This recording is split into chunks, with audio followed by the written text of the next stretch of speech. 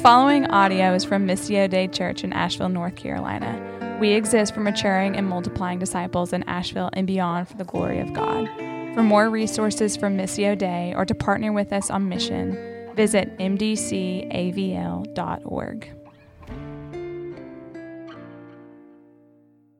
Morning, church.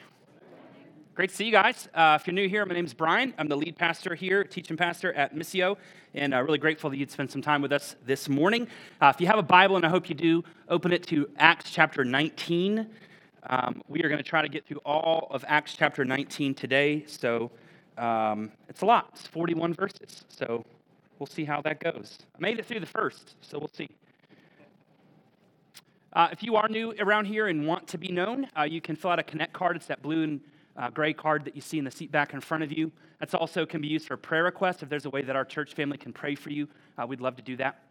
So you can just fill that out at any point during the gathering. Place it in the black boxes in the back there on your way out. And we'd love to know who you are and know how we can pray for you and help get you involved here at the church.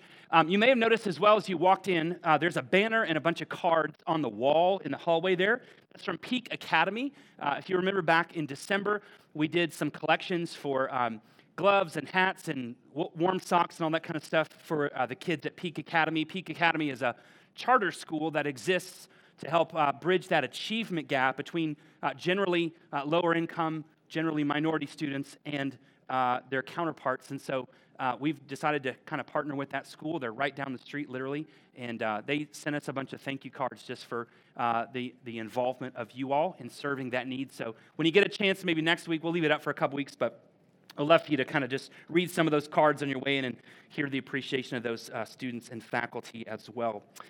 Okay, Acts chapter 19 is where we is. Wow. The real me is coming through.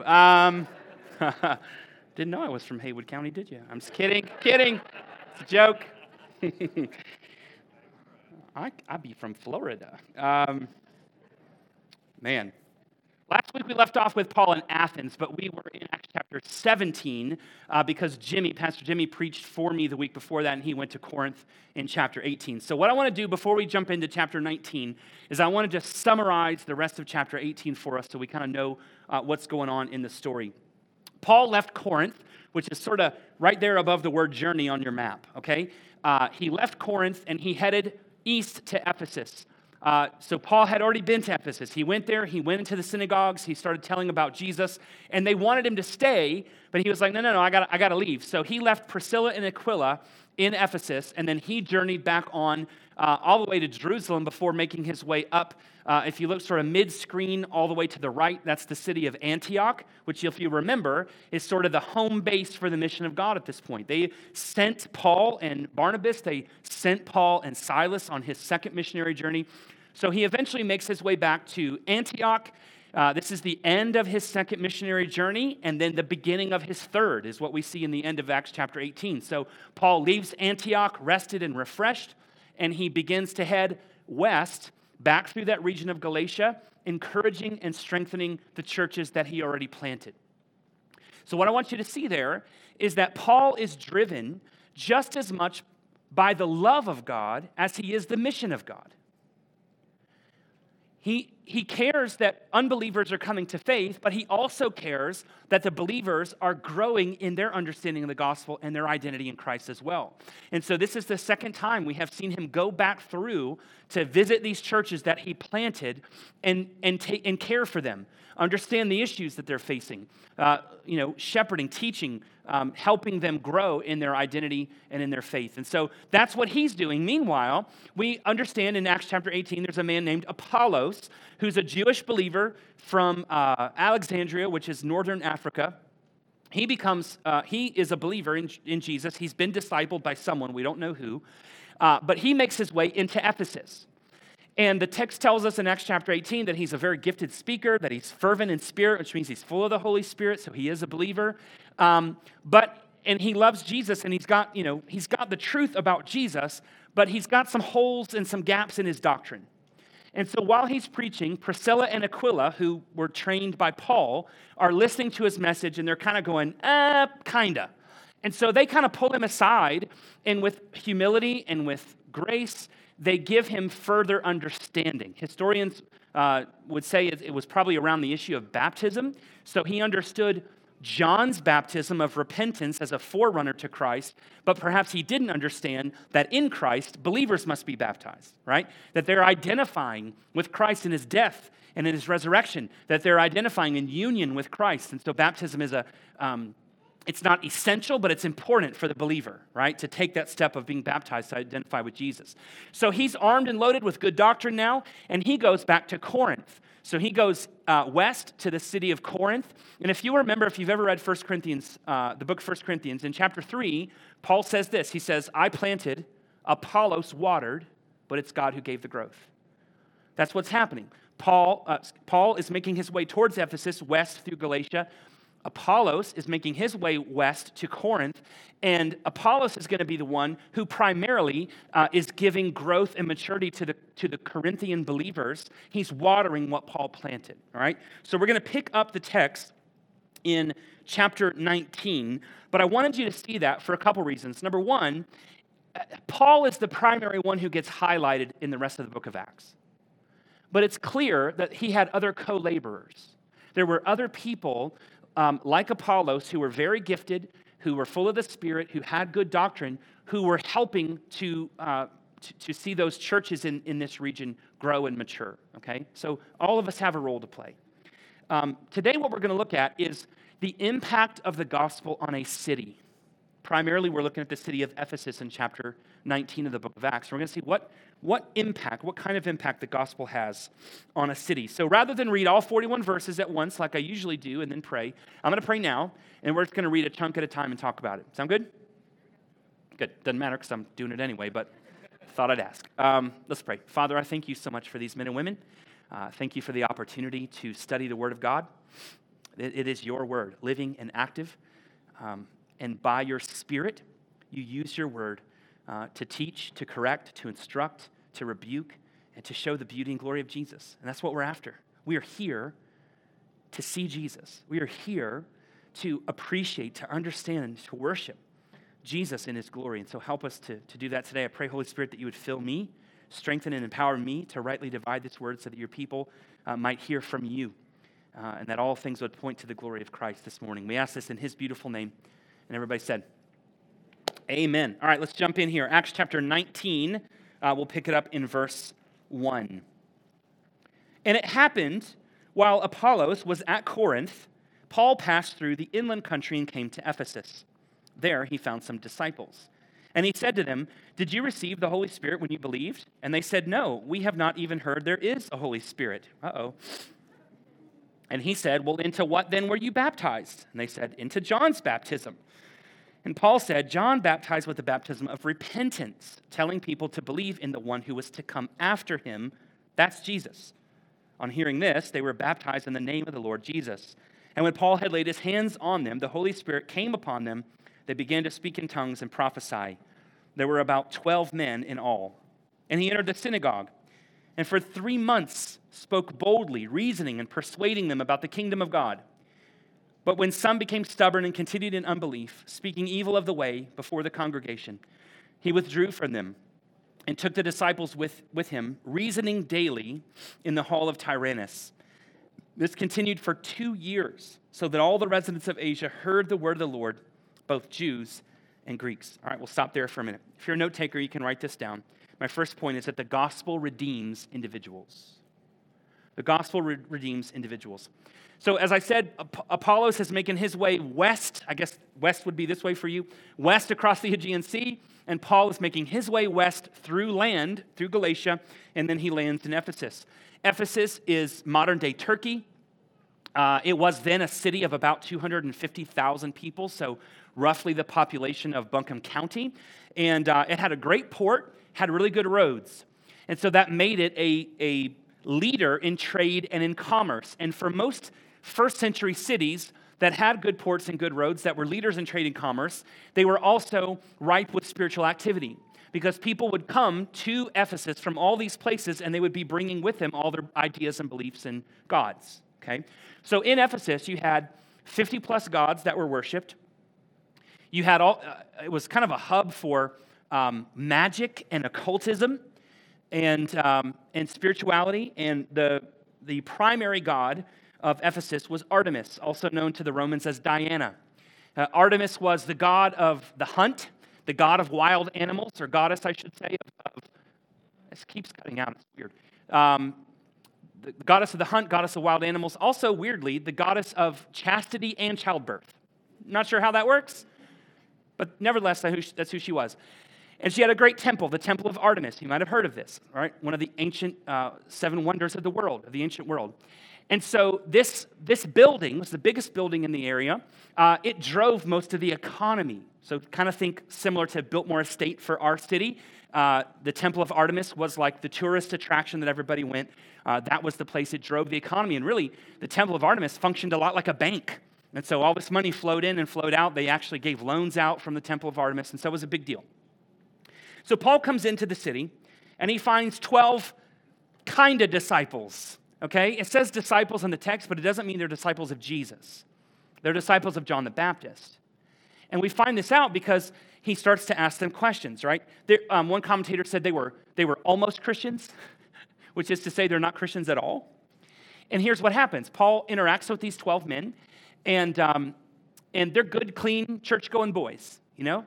But after a while, he starts to realize there is no evidence of the presence of the Holy Spirit in these boys' lives. Which begs, so he starts to ask the question, hey, did you receive the Spirit when you were baptized? And they were like, the who? The Holy who? Right? That's a problem when you don't know who the Holy Spirit is, because Jesus says, unless you're born of water and the Spirit, you cannot enter the kingdom of God. Paul will say later in Romans that if you don't have the Spirit dwelling within you, you do not belong to him. Okay, so these were disciples of John the Baptist. These are guys who were following John the Baptist 20 years before. And John the Baptist had said, hey, look, there's one coming after me. You should put your hope and trust in him.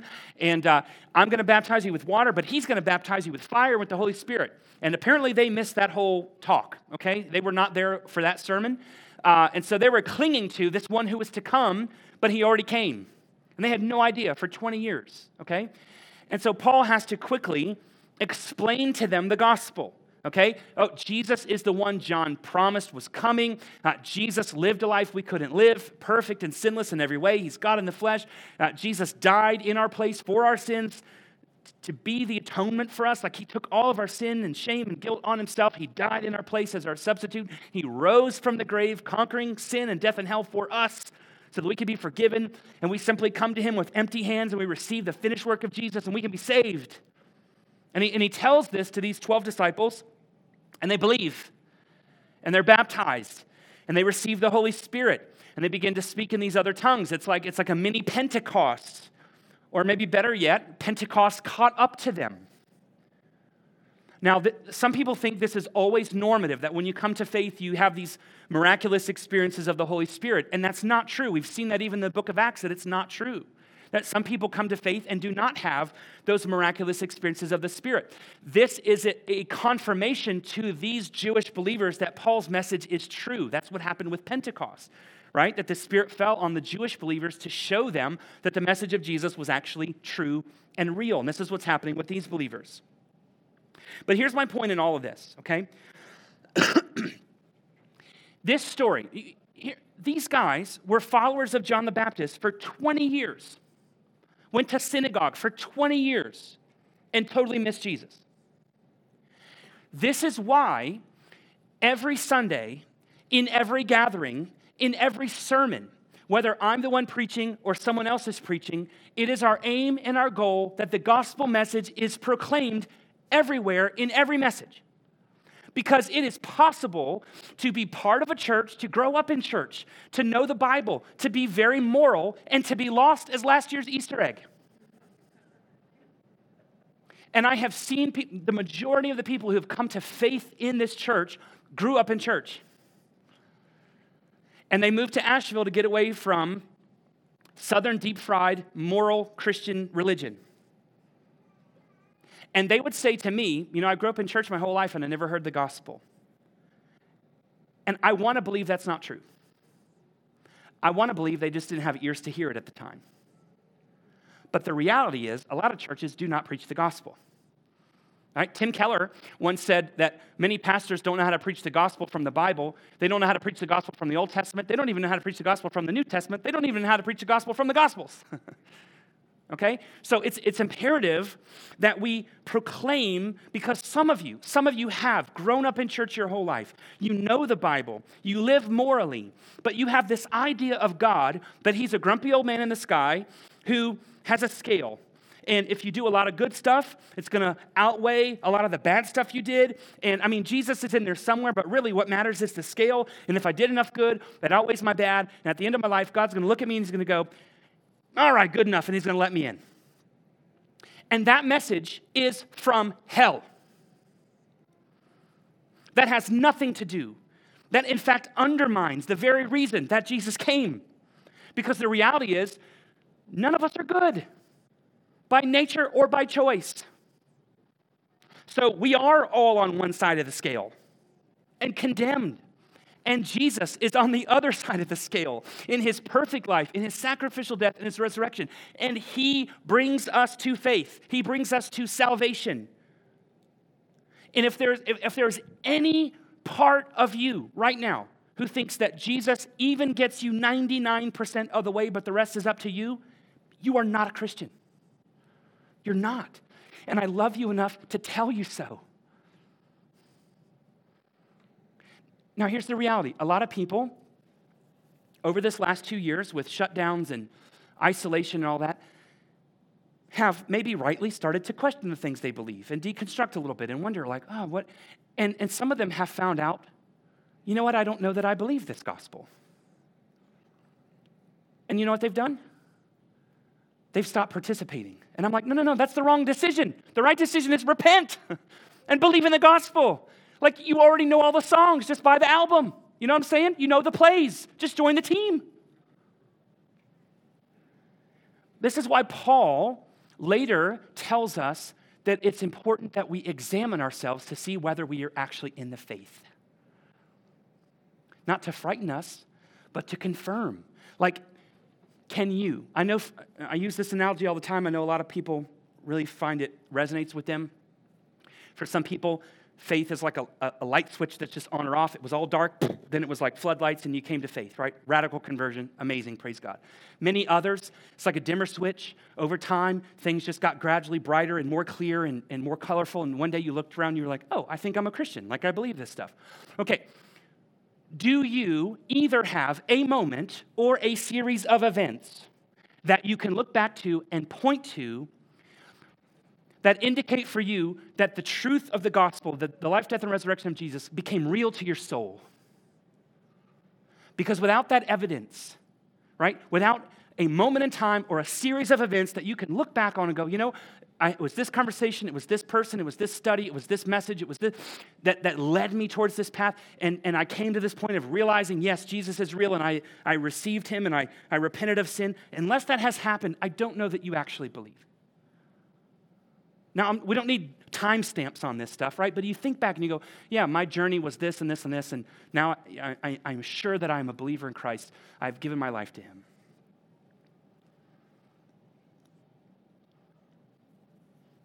Jesus does not want you to settle for some slightly Christianized version of morality that is going to send you straight to hell. He came to give you life abundant. It's the thief who comes to steal and kill and destroy. Jesus came that we might have life. So some of you might have this story like John Wesley. You know, if any of you grew up like either Wesleyan or Methodist, you're a product of Charles and John Wesley. John Wesley grew up. His dad was a pastor, so one strike against him there. Sorry, bud. His dad was a pastor, okay? He grew up in the church. He actually became an ordained minister in the Church of England. He was commissioned as a missionary to America from England to reach the Native Americans. And he wasn't a Christian.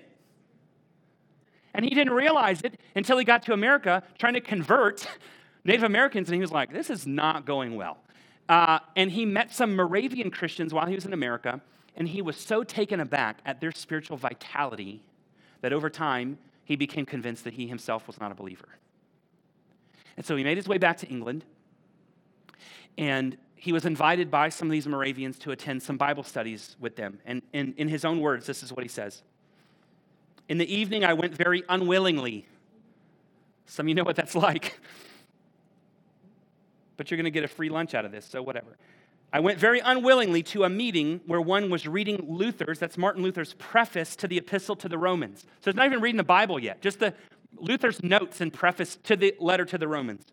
At about 9:15, while he was describing the change which God works in the heart through faith in Christ, I felt my heart strangely warmed. I felt I did trust in Christ alone for salvation. And an assurance was given to me that he had taken away my sins, even mine, and saved me from the law of sin and death. And it's in that moment that John Wesley came into the kingdom of God. I wonder about you. When did you enter the kingdom of God? For some of you, it might be today. There might be a realization that you have never actually crossed that threshold of faith. It's just been assumed your whole life. And you're realizing, I don't know that I actually know Jesus. And you can today. You can turn from sin, turn from self, and turn to him, and with empty hands of faith, receive the finished work of Christ for you. For you, especially for you. No, I'm just kidding. Especially for me, for all of us. So Paul preaches in the synagogues for like 3 months, okay, which is a long time for him. Usually he gets kicked out in a couple weeks, but they're receptive. But over time, okay, some believe, others are hardened. The Puritans used to say that the same sun, right, that melts the ice hardens the clay. Some believe, some are hardened, and they stir up controversy once again. So he moves out of the synagogue to the Hall of Tyrannus, which is basically like a community center. So you'd have like a sewing class, a knitting class, that's the same thing, I guess, yoga class, and then Bible study. And at this time, they would have like a long siesta period in the workday. So they worked from early morning till about 11. From 11 to 4 would kind of be the siesta time because it was brutally hot. And that was the time that Paul maximized to preach the Bible. And then they go back to work from 4 until dark. And so Paul, a tent maker, right, working a job, he would take that break for 2 years and proclaim the gospel in the Hall of Tyrannus. And the text tells us here that all of Asia heard the word of the Lord. And we think, how can that be? And it's because of this. Again, Ephesus being a hub, a place where everybody came, people would come in, they would hear Paul's message, and then they would take that message back with them once they believed it. They would take it back to their town, to their city, and churches would be birthed because these other people, for instance, a man named Epaphras, okay, he comes into Ephesus, he hears the gospel, believes, and he takes the gospel back with him to Colossae. So we get the letter to the Colossians. Paul did not plant that church. He wrote the letter to the church, but he didn't plant it. It was Epaphras who heard Paul preach in Ephesus. Many scholars think that the 7 letters that are written to the 7 churches in the book of Revelation were churches that were started from people who heard Paul preach the gospel in Ephesus and then took it back to their homes. So in that way, Ephesus became a new hub for church planting, right? Paul stationed there, people coming to him teaching them the Bible, and then them going back to the message and churches being planted. And Lord willing, by the grace of God, that's our aim for Missio Dei, that he would allow us to be a hub, that kind of hub for disciple making and church planting in Western North Carolina. That people from every county in the 828 would be able to come, meet Jesus, grow as a disciple, and go back equipped with the gospel so that we might see disciples made and churches planted throughout the 828 for God's glory and for the good of those who don't even know him yet. Amen? So, point 2. I've spent a long time on one point. Hope you packed a lunch. So let's look at verse 11. I'll try to go faster with the rest of it. I needed to spend a long time on that one. You guys with me? Verse 11. And God was doing extraordinary miracles by the hands of Paul, so that even handkerchiefs or aprons that had touched his skin were carried away to the sick, and their diseases left them, and the evil spirits came out of them. I mean, that's crazy, right? Then some of their itinerant Jewish exorcists undertook to invoke the name of the Lord Jesus over those who had evil spirits, saying, I love this, I adjure you by the Jesus whom Paul proclaims.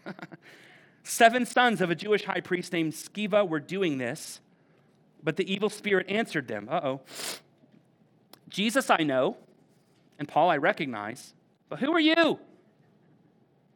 And the man in whom was the evil spirit leapt on them. Remember, there are 7 dudes against 1 dude. He leapt on them, mastered all of them, and overpowered them so that they fled out of the house naked and wounded. If you enter a fight with pants on, and you leave that fight without pants on, you lost. And this became known to all the residents of Ephesus, both Jews and Greeks, and fear fell upon them all, and the name of the Lord Jesus was extolled. Also, many of those who were now believers came, confessing and divulging their practices, and a number of those who had practiced magic arts brought their books together and burned them in the sight of all. And they counted the value of them and found that it came to 50,000 pieces of silver. So the word of the Lord continued to increase and prevail mightily. All right, we'll stop there. My second point, if you're a note taker, is that the gospel renews communities. The gospel renews communities. Somehow, some way, the Holy Spirit had uniquely anointed Paul,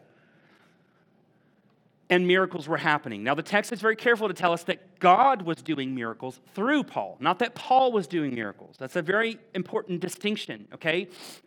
These handkerchiefs and aprons, as I mentioned, Paul was a tent maker. Literally, he made tents. And so in a hot Mediterranean climate, you sweat a lot. And so he would have like basically a do-rag or a sweatband and an apron. And when he was done working, he would throw them down, and someone would touch them, and they would be healed. And they're like, well, we got to get these things out to people, right? But there was no white suits. There was no 1-800 numbers. There was no, call to sow your faith seed and send this money in to get healed. No. This power was simply accompanying and confirming the proclamation of the gospel. But in every branch of faith and spirituality, there are folk who get fixated on the wrong things. Some people get really fixated on evil spirits and demonic activity and such. And so there are these guys, these 7 sons of Sceva, who apparently were a son of a high priest, although his name doesn't appear in any historical records, so maybe he was a self-proclaimed high priest. But they got into exorcism, which was not part of Orthodox Judaism. Okay, so they had sort of left Orthodoxy a while ago, and it makes sense because in Ephesus, occultism and spirituality and magic were very popular. Like manipulating the spirits to get what you want was very popular. And so these guys felt like, hey, we can make a living off this. Okay? So they make themselves exorcists. Now, Paul is getting some traction with Jesus. He's healing people in Jesus' name. And these guys are going, all right, let's give that a whirl. Okay? But they don't know Jesus. And so I'll tell you, is there power in the name of Jesus? Absolutely. But only for those who belong to him. These guys don't belong to him. And so they approach this demon. I wouldn't recommend that. And they say, we adjure you by the Jesus that Paul proclaims. Like, we're once removed from this. We don't know who he is. We're just saying we're going to use his name as some kind of incantation. And the demon talks back to them. Problem number 2. And he goes, okay, I know Jesus. Isn't it funny? All the demons in the Bible know who Jesus is. They know exactly who he is. A lot of people are mushy and confused about Jesus, but the demons know exactly who he is. Jesus we know. Paul we're familiar with. He's causing a little disturbance in the dark world over here for us. Who the heck are you guys? Huh. And then beats the clothes off of them, all right? Like, this is more than a beating. This is a soul wound, okay? Naked and afraid. That's how they leave this fight. So, of course, news like this is going to spread. I mean, what that tells me is all that magic and spirituality that happened in Ephesus was basically powerless because they'd never seen anything like this. But upon the name of Jesus being proclaimed, the demonic world is going, whoa, right? And beats up these guys through this one guy. And so everyone's like, well, there must be something really important about the name of Jesus. And here's what happens. Reverence for God is growing in the city of Ephesus. People are beginning to praise the name of Jesus in the city of Ephesus. Revival is breaking out in the city of Ephesus. I don't know what it's going to take to bring revival to the city of Asheville, but I'm praying that God would do it. Amen? That amen was weak.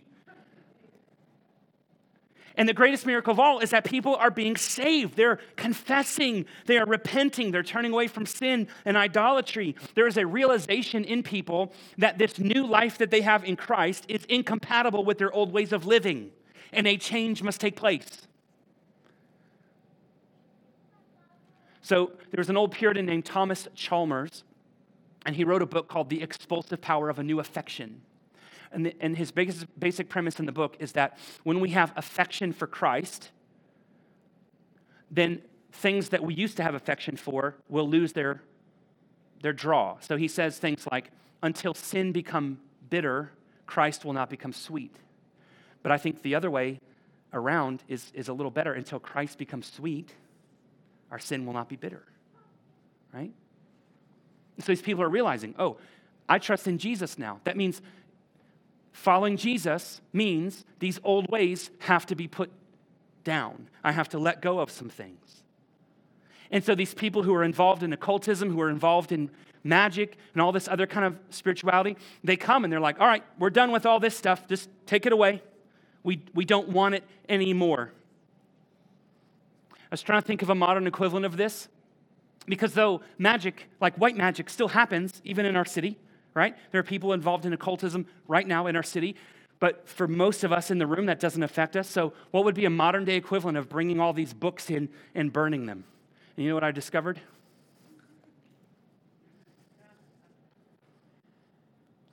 It would be like all of us taking these little demonic devices and putting them in a pile and rolling a steamroller over them.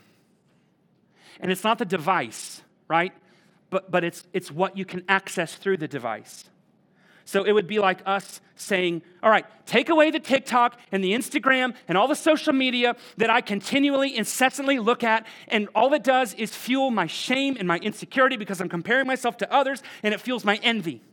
Take away Pornhub and all this access to all this stuff that fuels lust in me and causes me to act out in ways that do not bring satisfaction or glorify God. Take away from me this endless news cycle that does nothing. It does not inform me. You know what it does? It increases my anxiety. Take away all the celebrity gossip that just fuels my idolatry of other human beings. Take away the constant ticker and the stock market feed that makes me rise and fall emotionally with where things are that day in the market. Take it away. Let's go. Because Jesus is more important.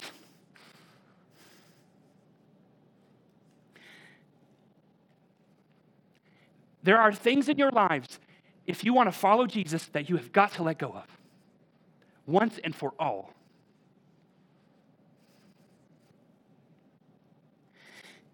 And the beauty of this is that when the people who had been introduced to Jesus came to Jesus and gave that stuff away, what happened? The word of God increased and prevailed in that city.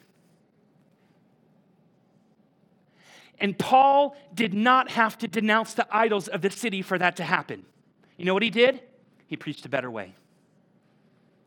He preached the beauty and the glory of Jesus, and the weight and the beauty of God's truth in the gospel overwhelmed the hollow and ugly trivialities that people were giving themselves to, and they had enough. I came across a story this week. I was reminded of a story from the Welsh revival that's in Wales in 1904. 100,000 people came to Christ in 9 months. And someone was kind of reliving that and commentating on it, and they said this about the Welsh revival. The mighty, unseen breath of the Spirit was doing more in a month than centuries of legislation could accomplish.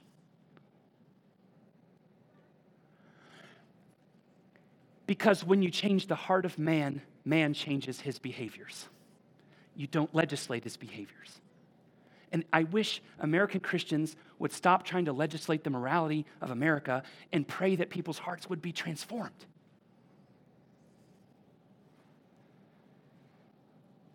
Because, as my friend Ray says, gospel doctrine creates gospel culture. When people are enamored by the beauty of God and give themselves to the truth of the Scripture, it changes the way that we live.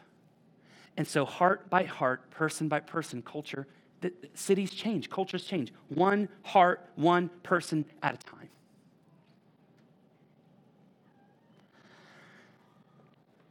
Still with me? All right. I got 20 verses to read. Someone do that real quick, and then we'll talk about them, and I'll get you out of here as soon as I can. This is the really fun part, though. Ready?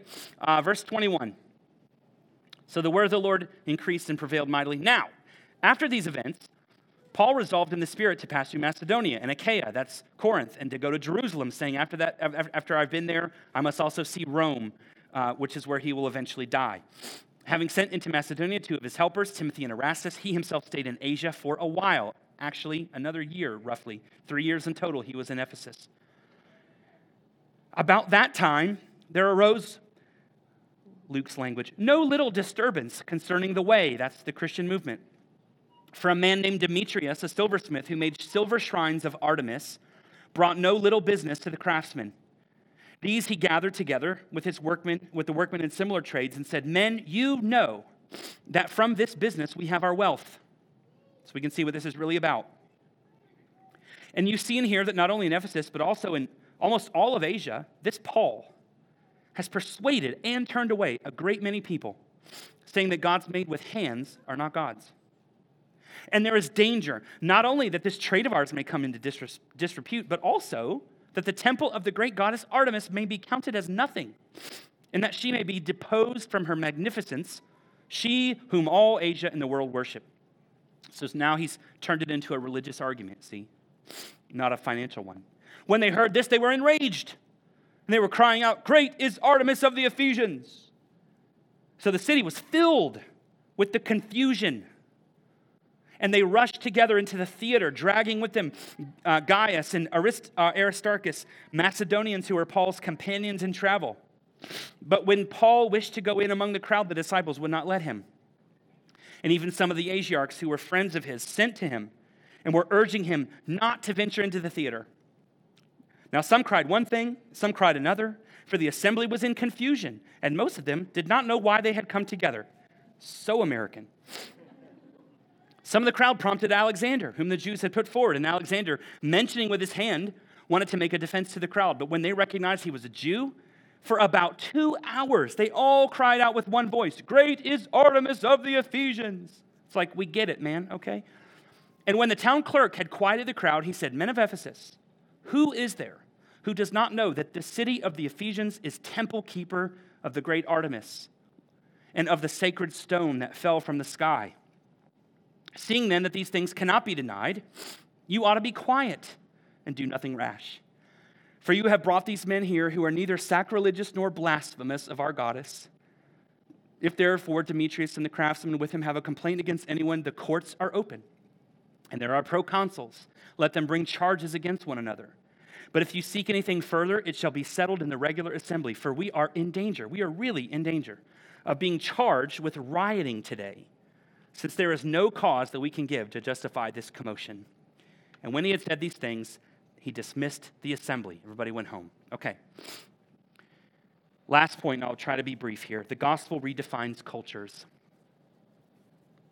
Paul's been seeing the Lord do some amazing things, but 3 years is the longest he's stayed anywhere, so it's time to move on. He's prompted by the Holy Spirit that he's got to move on. And he's going to retrace his steps through Europe and then back to Jerusalem and then go to Rome. But here's what's happening. Enough people in Ephesus have become believers in Jesus that it's making an economic impact on the city. People are worshiping Jesus instead of Artemis or these other false gods, which means they are not no longer buying idols and shrines and all the sort of accoutrement that you need to continue in your idol worship. Which, by the way, an indicator that you might have a false religion is if they have a store that you have to buy from and to keep it going. Okay? And so, Demetrius in particular, his business is suffering, right? So this is a financial argument for him, but he's a smooth talker, and he turns it into a religious argument.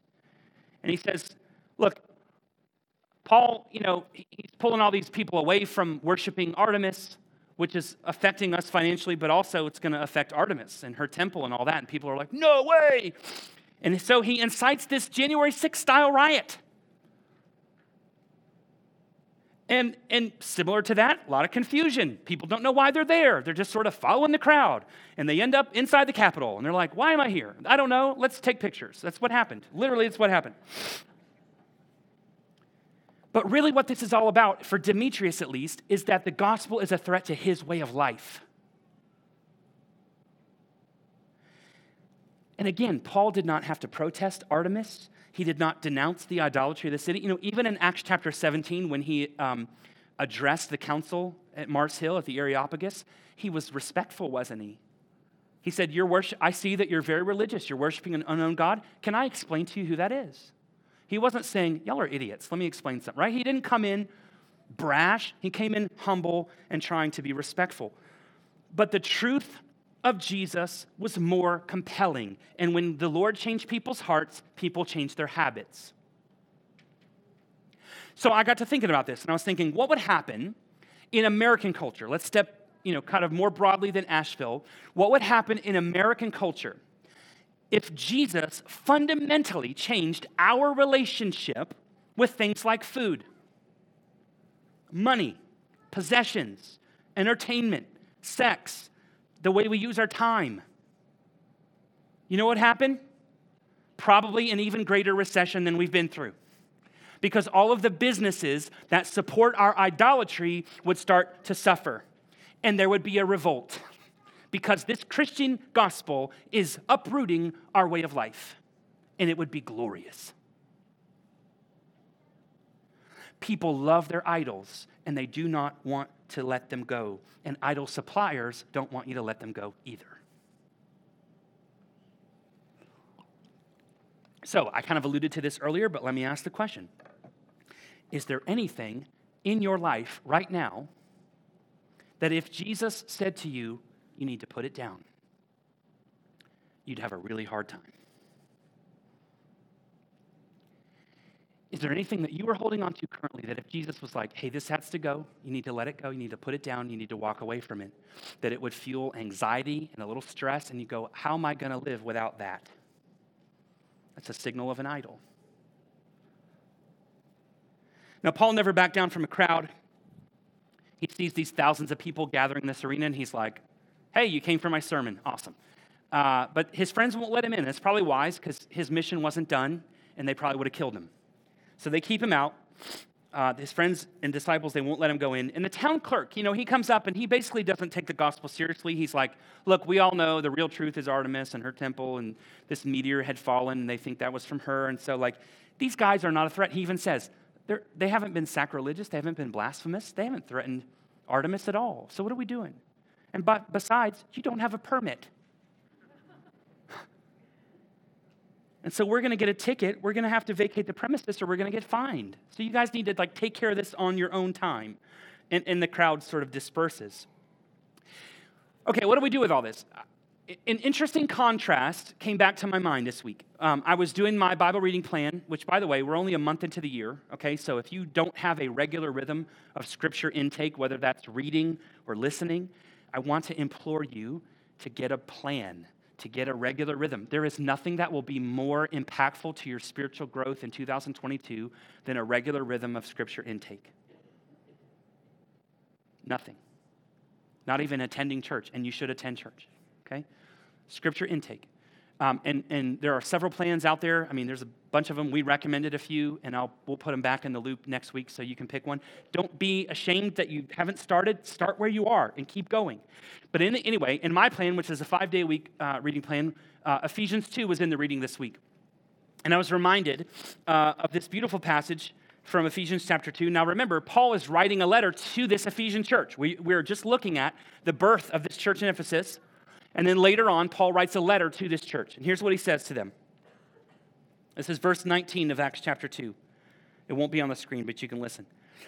So then you are no longer strangers and aliens, but you Ephesians are fellow citizens with the saints and members of the household of God, built on the foundation of the apostles and prophets, Jesus Christ himself being the cornerstone, in whom the whole structure, being joined together, grows into a holy temple in the Lord. What was the greatest structure in the city of Ephesus? The temple of Artemis. And he says, no, you believers are being built into a holy temple. In him, you are also being built together into a dwelling place for God by the Spirit. So here's what I love about this.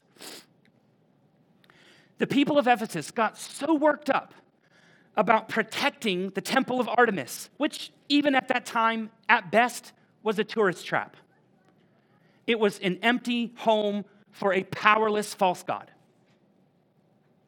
Meanwhile, Paul is reminding the Ephesian believers that they are being built up together as a living temple to the real God, the true God. That the very Spirit of the living God was dwelling with them as they gathered together. So, this is so important. You have to understand. Every one of us who's a believer in Jesus has the Spirit of God dwelling inside of us right now.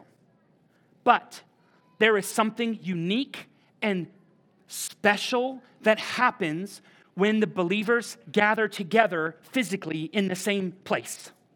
That the Spirit of God uniquely dwells among us in a way that he doesn't when we are separate. Which is why gathering together is so important. And I know it's COVID, and I know we're being cautious, and I know, but we've got to be together. The Spirit dwells. There is something unique and special that happens, and God is with us here in this room in a way that he's not through that lens. He just isn't. There's a poor substitute for this. And so we're going to be spending a lot of time imploring you, not only to come back, but to be here consistently and regularly, because you need it, and we need you, and we all need Jesus together. Amen? So our main calling as a body of believers is not to protest the culture. Sorry, it just isn't. You know what our main calling is together? To be a living demonstration. Imperfectly, but visibly. A living demonstration of the love and mercy and power and presence and glory of the risen Christ as an embodied people together. That's our mission. That's our purpose. I'm going to say it one more time. To be a living demonstration, however imperfectly, but visibly, of the love and the mercy and the power and the presence and the glory of the risen Christ as an embodied people together. And when we do that, it bleeds outside these walls. And the power and the presence and the glory and the love and the mercy of Jesus bleeds out into our city. And it changes individuals, and it changes communities, and it changes culture for his glory. So, as we wrap up, I got 4 questions I want to put on the screen really briefly for us. You can take a picture of the screen when all 4 questions are up, or you can write them down as they come if you want to. But I would just ask you to really consider these, think on them, and then maybe take them to a community group or whatever this week. All right, here they are. Number 1, am I certain of my redemption? Because I never want to assume. In fact, I assume that there are people in this room who are not followers of Jesus every single week. So I'm asking, are you certain that there's a moment in time or a series of events that you can point to historically that you go, this is when the gospel of Christ became real to my soul. This is when I repented of sin and trusted in Jesus. And it may not be a stamp of a moment in time, but you can think back to a progression of events that led you to the place you are today where you go, I belong to Christ and he belongs to me. And if you can't look back on that, if there's no certainty in you, today is the day of salvation. You can, right there in your seat, say, Jesus, I don't know that I've ever done this before, so I believe that you are God in the flesh. I believe that you lived a life I couldn't, perfect and sinless, that you died the death I deserve, that you rose again from the grave, and that I simply am receiving by faith with empty hands what you have done for me. Save me. I repent of sin. I trust in you. Please come into my life. And if you do that, he will save you. He will save you. But you have to know, am I certain of my redemption? Second question. Where have I seen Jesus bring renewal to my life? Or where do I need renewal? Are there things I can look back on and show that he showed me my flaws and my need to change? He took things away from me. He asked me to put things down. Or there are things going on in my life right now that I need him to help me put things down and walk away from things and affect change in my life. Where have I seen Jesus bring renewal, or where do I need him to bring renewal into my life? Third, what old ways am I still holding on to that are incompatible with my new life in Christ? Patterns of thought, behavior, attitudes, right? Like actions, issues, websites, motivations of the heart. Like what are some old ways or things I'm still holding on to that I've got to let go of in order to walk out this new life that I have in Christ?